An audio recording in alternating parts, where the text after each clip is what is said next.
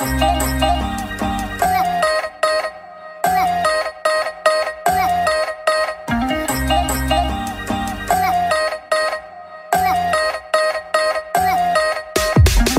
friends, and welcome back to another episode of Open House, a fresh, fun and real podcast where I, Louise Rumble, invite you inside the therapy room with me to learn from some of the very best psychologists, therapists and sex and intimacy coaches that I have found. No topic is off the table, no question too juicy and no experience too shameful. At Open House, everyone is welcome. And we're on a mission to develop a new mental health experience for all because we believe that true happiness is coming home to yourself under the layers and layers of you that society has told you to be. As ever, please remember that this podcast is for entertainment purposes only, and you should always seek professional medical help when necessary. Now, let's get into it, and I'll see you on the other side. Hi, friends, and welcome back to another episode of the Open House podcast with me, your host, Louise Rumble, and the incredible Dr. Terry Mack. Today, we're going to be talking about how can you be your own red flag when it comes to communicating. These things start super early. Now, the people in the house and the people that listen to the podcast are very self-aware. There's an amazing shift in terms of people looking inwards, but I still think that as a society as a whole, we often look to the other, the things that they do, the things that they say, and why they might be the way they are. Today, we are bringing the focus back to you. And we're going to be looking at the things that we might think, that we might say, or that we might do or not do that actually might cause problems. So we are going to just jump in with some of the more important ones. And I think over to you. How are you, Terry? And which one should we start with? Oh my gosh, I'm so excited to do this episode because you're right.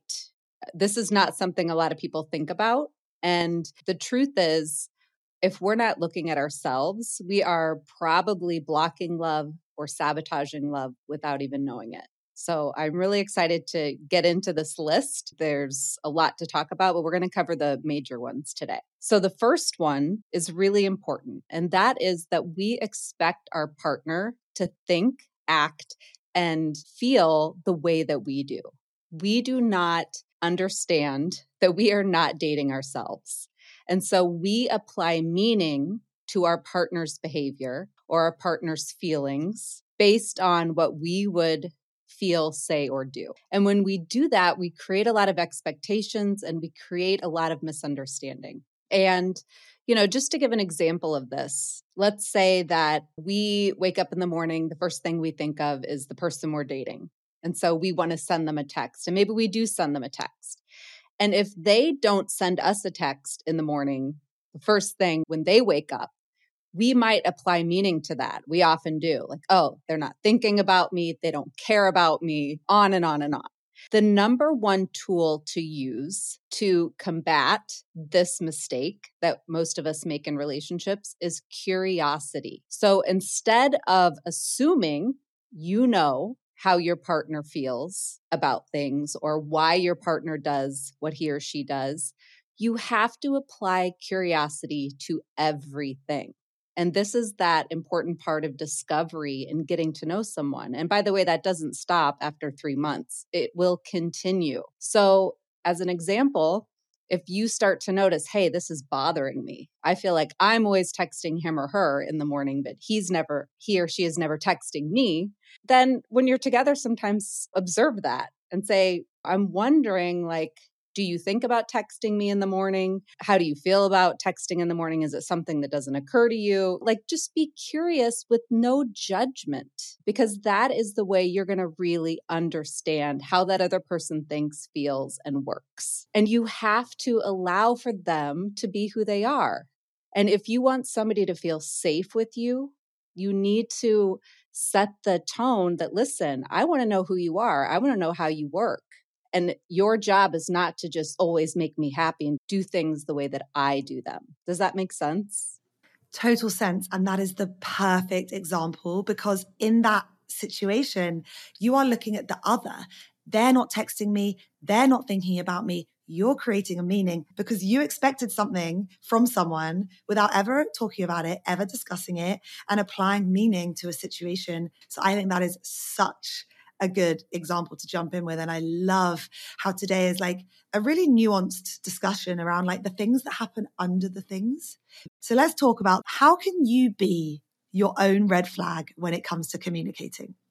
So I want to start by talking about what John Gottman, who is a famous psychologist and relationship researcher, calls the four horsemen of the apocalypse. And basically, these are the four things that show up in your conflict with your partner that predict divorce or breakup of a relationship. Couples would move into this apartment full of cameras. He would ask them to talk about the things that they routinely fight about. And then the cameras would watch them. The researchers would code what they were saying. And from this, he pulled out these four horsemen that if they show up in your conflict style, they're not good. They're going to kill your relationship. So I want to go through those today because a lot of people have no clue about these. And these are the four things you need to avoid in yourself. And you need to avoid a partner who does these things as well. So the first one is contempt. So contempt is when we are speaking in a disrespectful tone to our partner, we're eye rolling, we're mocking. That is not okay. That's not kind and it's not respectful. So if you cannot have a disagreement or a conflict in your relationship without being sarcastic, rolling your eyes, mocking your partner, you need to fix that. And I also looked into that Gottman research. The eye rolling implies that you are superior to them. And driving the dynamic of one partner being superior to the other is always going to lead to long-term breakdowns of a relationship. That is one that I have experienced personally. You know, my ex-boyfriend would give me the feedback that I would roll my eyes at him, and it really, really upset him, and he really hated it. And I wasn't as healthy as I am now. And I would be like, I didn't even roll my eyes. You know, I would just reduce his experience. So I now understand the damage that it can do, especially in conflict and also just generally. And now in my current relationship, which is a lot healthier, I am very aware. And now I'm able to have a very healthy discussion and be like, babe, you just eye rolled me. It's so important that we don't do this. You know, let's both really make a conscious effort. These things start super early. They start in your first conflict, which is way before you're into a deep long-term relationship. So I think it is so important that we're going through these. Yes. And that is why pacing is so important, because just what you said, you don't really know someone until you have your first conflict. And that's when you're going to get a glimpse of how healthy of a partner they are. So again, like let's star pacing here. Okay, the second one, which I wish I would have started with, because for me, I think this is the most important. And I think that it is one of the biggest red flags. And that is defensiveness. And I mentioned it before, but defensiveness means that when your partner brings you feedback or brings up an issue or tells you their feelings, you perceive it as an attack. And instead of creating space to hear them out, to listen, you automatically negate it. You make excuses, you shoot it down, you get angry. This is a relationship killer. It goes back to that thing we talked about with feedback. But I also want to tie it into accountability, right? Which is one of the most important things to look for in a partner and one of the most important things you have to have if you want to be a healthy partner and have a healthy relationship. And that means that you own your part in relationship dynamics. And if your partner, just in your example, Louise, where you pointed out to your boyfriend, hey, I don't like that and it's not healthy. He heard you. He took it on board. He didn't say that's ridiculous. That would be defensive. He didn't do that. He was reasonable. He was accountable. He took it on board. So defensiveness, I want you all to think, am I defensive in my conflicts? If you are, you need to stop that. You need to work on it. Honestly, if someone used to criticize me, I'd be like, let's fucking go. You want to do this? You want to tell me what I've done wrong? Let me tell you what you've done wrong. Not healthy, but I'd be triggered and I'd be like, yeah, let's go. I am ready for this. And so for anyone listening that does feel defensive, it is so hard because you're physically being dysregulated as well. Your nervous system is being dysregulated. You are being flooded with chemicals during this period. But honestly, all you can do is just take a deep internal moment, even if you want to fucking scream. Doesn't have to be a nice, calm, meditative moment. It can be a like putting your nails into your palms or just like, you know. And sometimes I say to my boyfriend, I feel really, really wound up right now. I just need to take a moment. And if that's the only words I can get out, I know that that is growth for me in these moments. I might not be able to go on a walk, but I can just squeeze my fist and say, this feels horrible. We need to stop this. Otherwise, this is going to escalate. He doesn't keep pushing me. He doesn't keep poking and poking. That gives me the ability to step into the other room, to take some breath, to calm down, or say, actually, I feel really triggered by this. I need some space. I need some time. Let's revisit this. So I love what you said about defensiveness, because you're right. Very dangerous to a relationship and also very hard to navigate yourself. Yeah. And I think it's so hard because often the defensiveness is covering up a deep vulnerability. You know, we all have our own unique buttons that when somebody pushes those buttons are connected to our wounds and our insecurities. So when somebody pushes one of those buttons, we want to be defensive. We feel attacked, even if it's not an attack.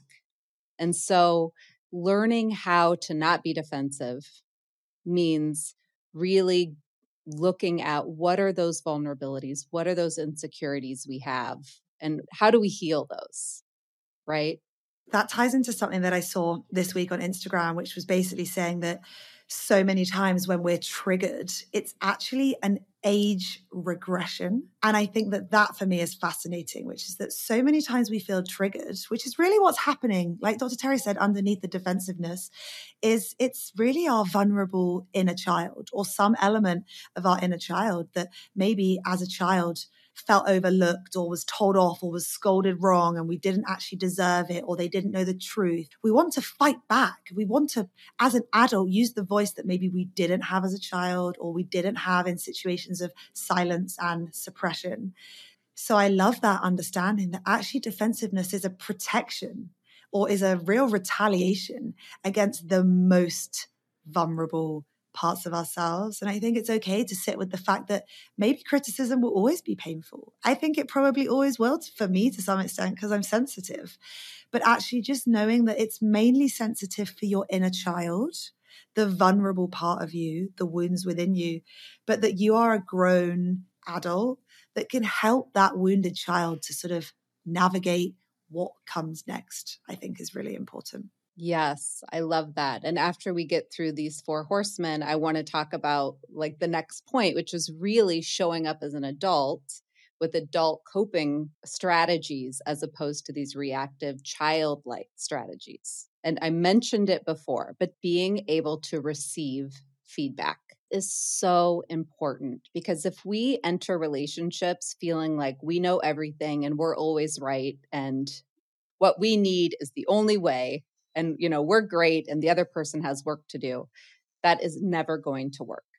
And so we need to be open to understanding how other people experience us. And it's great when the feedback is positive and validating and encouraging, right? We all love that kind of feedback. But we also need to be open to somebody bringing us feedback and saying, I'm feeling a little bit suffocated by you. Or when you do this, it makes me feel like I don't have freedom to be myself, or it makes me feel criticized. Instead of getting defensive, which means we negate what they're saying, we perceive it as an attack and we try to argue against it, we want to be open to hearing what their experience is. Now, of course, the other piece of this is we're open to hearing the feedback. We don't automatically internalize it. We don't say, oh my God, I'm a horrible person. He or she is right. We take the feedback and we consider it and we ask ourselves, is there something in here for me that maybe I need to look at? Right? So it's that balance of, okay, somebody that I'm dating, somebody close to me. And again, you should only be open to feedback from people who are also open to feedback about themselves and who have your best interest at heart. Because if you're in a relationship with somebody who is narcissistic or abusive or not accountable for their own behavior, I don't want you taking any feedback from them because that's a one-sided relationship. But if this is someone you trust, then I want you to be open to considering what they're telling you. And sometimes it's really hard in the moment to hear it. So you can say, all right, I'm glad that you're being honest with me. I'm feeling overwhelmed or I'm feeling triggered by it. So I want to take some time to think about it. And then you go think about it and you own the pieces that you feel you need to own or you want to own, and you talk about it. Does that make sense? Yeah, total sense. And I think another thing I've learned from you is when that feedback comes in, it not to be about them, not to be about how could they do this? How could they say this? And also not to be about turning it round. You did this. So you might be giving me this feedback about this, but what about this? You didn't do this and I did that and you did that. And actually, like Dr. Terry said, receiving feedback is really, really hard, especially in the beginning. And also, especially when you're very sensitive. Like, I'm a very sensitive person. I get very upset by feedback, or I used to get very upset by it. I would get triggered. I would feel dysregulated. I would either want to lash out or cry or, just end up in that flurry of text messages where you're texting them back, blah, blah, blah, blah, blah, blah, like fingers at speed of light. And now what I do is I just have got so much better at saying to myself, that didn't make me feel good, but I know that replying in this heat of the moment is not right. And I'm going to take a step back and I'm going to come back to the situation and we will discuss it. Yes, I love that. Okay, so moving on, the third horseman is criticism. And criticism is not feedback, right? Feedback comes from a place of love and caring and honesty. Criticism is name calling, it's attacking somebody's character. So it's saying things like, you always do this, you never do this, making grand generalizations about our partner. We're all probably guilty of doing this. Instead, what we need to be doing is saying, I didn't like when that happened, or I feel like this happens a lot, but not attacking their character. So if you find yourself speaking that way in conflict or making these grand generalizations of your partner, that's something you need to stop doing. I'm going to bring a really stupid analogy in here because there's really not a lot of criticism going on or areas of conflict. But one area that there is, he's going to hate this, is his snoring. Okay. It's a real issue for me. Like, I like my 10-hour sleep a night. I like, don't touch me. Like, just let me sleep. Just let me do my thing. Like, I'm a big sleeper. I've never dated someone that snores before. And I didn't realize how much it impacts me during the night, the next day, my brain fog, my feelings, my emotions, etc., etc. Now, I have got to a point where I will criticize him directly about the snoring because I'm angry, I'm annoyed, I'm frustrated.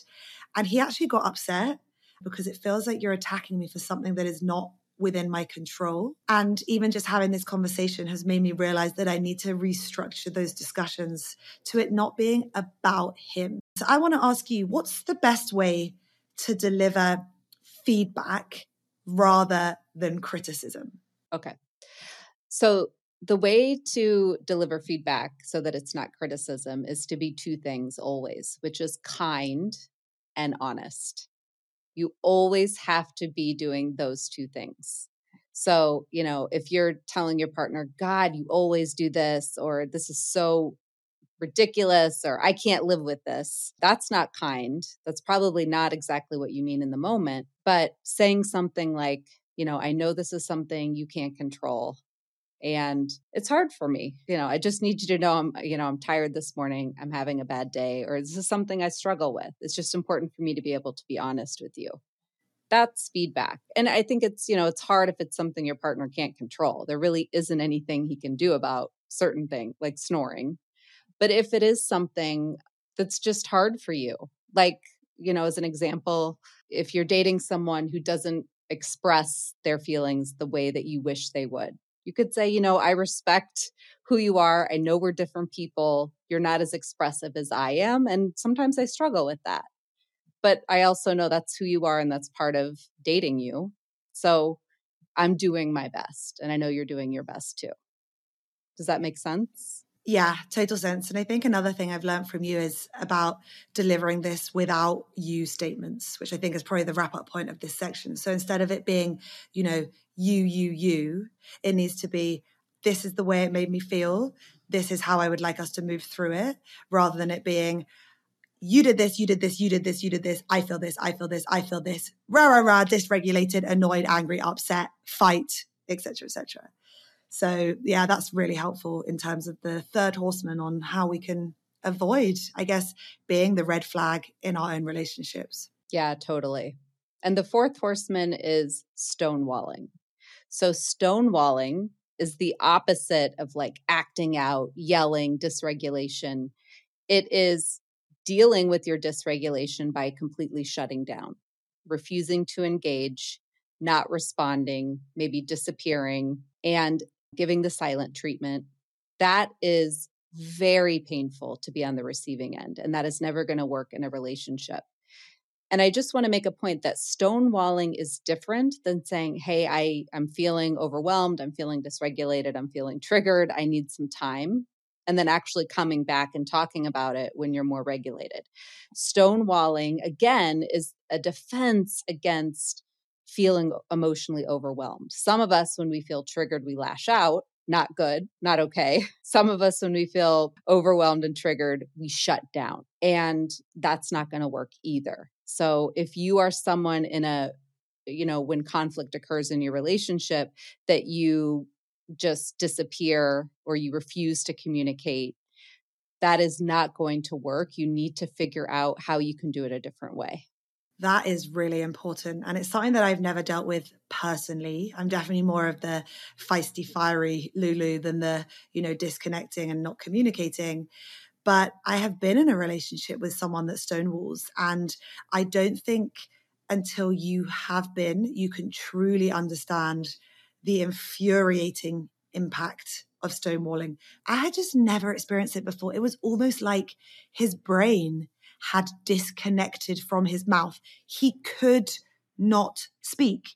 I was asking him, like, anything, like, have you got nothing to say here? Total silence, not even a word, no body movement, nothing. And then I would get really angry, like, how can you fucking do this? How can you not say anything? Like, what is going on? This is so weird. Still nothing. And now I understand what it was. Stonewalling. You said you either like get hot and feisty and fiery, or you get cold and withdrawn. And my boyfriend definitely has a tendency to stonewall. He definitely has more of a tendency to go towards the stonewalling. So it's a very active management piece from both of us, that if there ever is conflict, it's me managing my part, which is that I am not going to lash out. I'm not going to be defensive. I'm not going to criticize. I'm not going to get angry and hot headed. And he has to manage his side, which is that I want to run away. I want to be quiet. I just don't want to engage in this. And I'm going to stay present, and I'm going to stay communicative, and I'm going to hold you, and we're going to say, this feels horrible. Let's work through it. So I think that is such an important one for anyone listening. You can be your own red flag. And let's tie it back to what we're talking about. If you stonewall, you will no doubt think that they are the red flag. They are too hot in conflict. They are too feisty. They are too fiery. They're crazy. They're psycho. But the reality is that underneath that, you can actually be the red flag because you are stonewalling, which is not a healthy way to deal with conflict. The most important thing for you to be a healthy partner and to make sure that you are not accidentally, unconsciously sabotaging your relationships is that you are showing up as a mature adult in your relationships. And most people do not, especially if you haven't done any work, because we're still relying on our old childhood coping strategies, our protective strategies. And what that means is when we felt disappointment, or we got hurt as a child, or love was withdrawn, or we were frustrated, we knew what worked in our family. We knew what emotions were allowed, which ones weren't. If we had to go hide in our room and deal with it on our own, that's what we did. If in our family we lashed out and that's the only way we got attention, that's what we will continue to do. So you need to make sure, and you mentioned it earlier, Louise, about like the inner child stuff. The past is often running our relationships. And so we need to heal, clear those things out, and be very aware. What are our buttons? What are our triggers? What are our patterns? So that we don't keep using those same mechanisms and keep repeating the same patterns, keep disrupting the peace, keep pushing people away when in fact what we want is to bring them closer. We need to learn new tools and we need to show up as adults. When we can do that, we choose other adults to date, and two adults can build a relationship together. An adult and a child or two children cannot. That is the perfect place to end today's episode. And your point about, is your past running your present, I think is actually the theme that underpins this entire episode. So we've looked at specific situations where you can actually be the red flag in a situation, you can actually think it's someone else, but that red flag behavior is always driven by the past, by the unhealthy cycles and the beliefs that you learn way before you were consciously aware of it. So I think that's just the perfect place to end. That, like Dr. Terry said, these cycles were learned a long time ago, but they can be broken right now. And by listening to this podcast, you are already one step closer to doing that. And what is on the other side is nothing like what you have left behind. So we have so many more things we want to take you through. I mean, literally, we could do like 4 versions of this episode. And I think that we probably will keep going through this because they are some very, very fundamentally important things. But for now, thank you for joining us. Thank you so much for being a part of this journey. If you enjoyed and took value from this episode, please do drop us a review on Apple and Spotify. Be sure to subscribe to the podcast so you get notified when our new episodes dropped. And also be sure to share it on your socials with Dr. Terry and I. Thank you, Terry. I love you, and I will see you next week. Thanks, Louise. Love you too. Bye.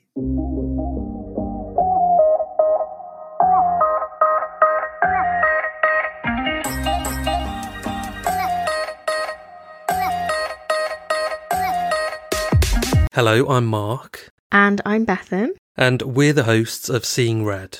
We deliver intriguing, terrifying and dumbfounding true crime stories each and every week. With a focus on cases from the UK, we do occasionally venture overseas. We've covered everything from the mysterious death of professional footballer Emiliano Sala to the attempted murder of Victoria Cilliers, a woman who fell from the sky and lived to tell the tale.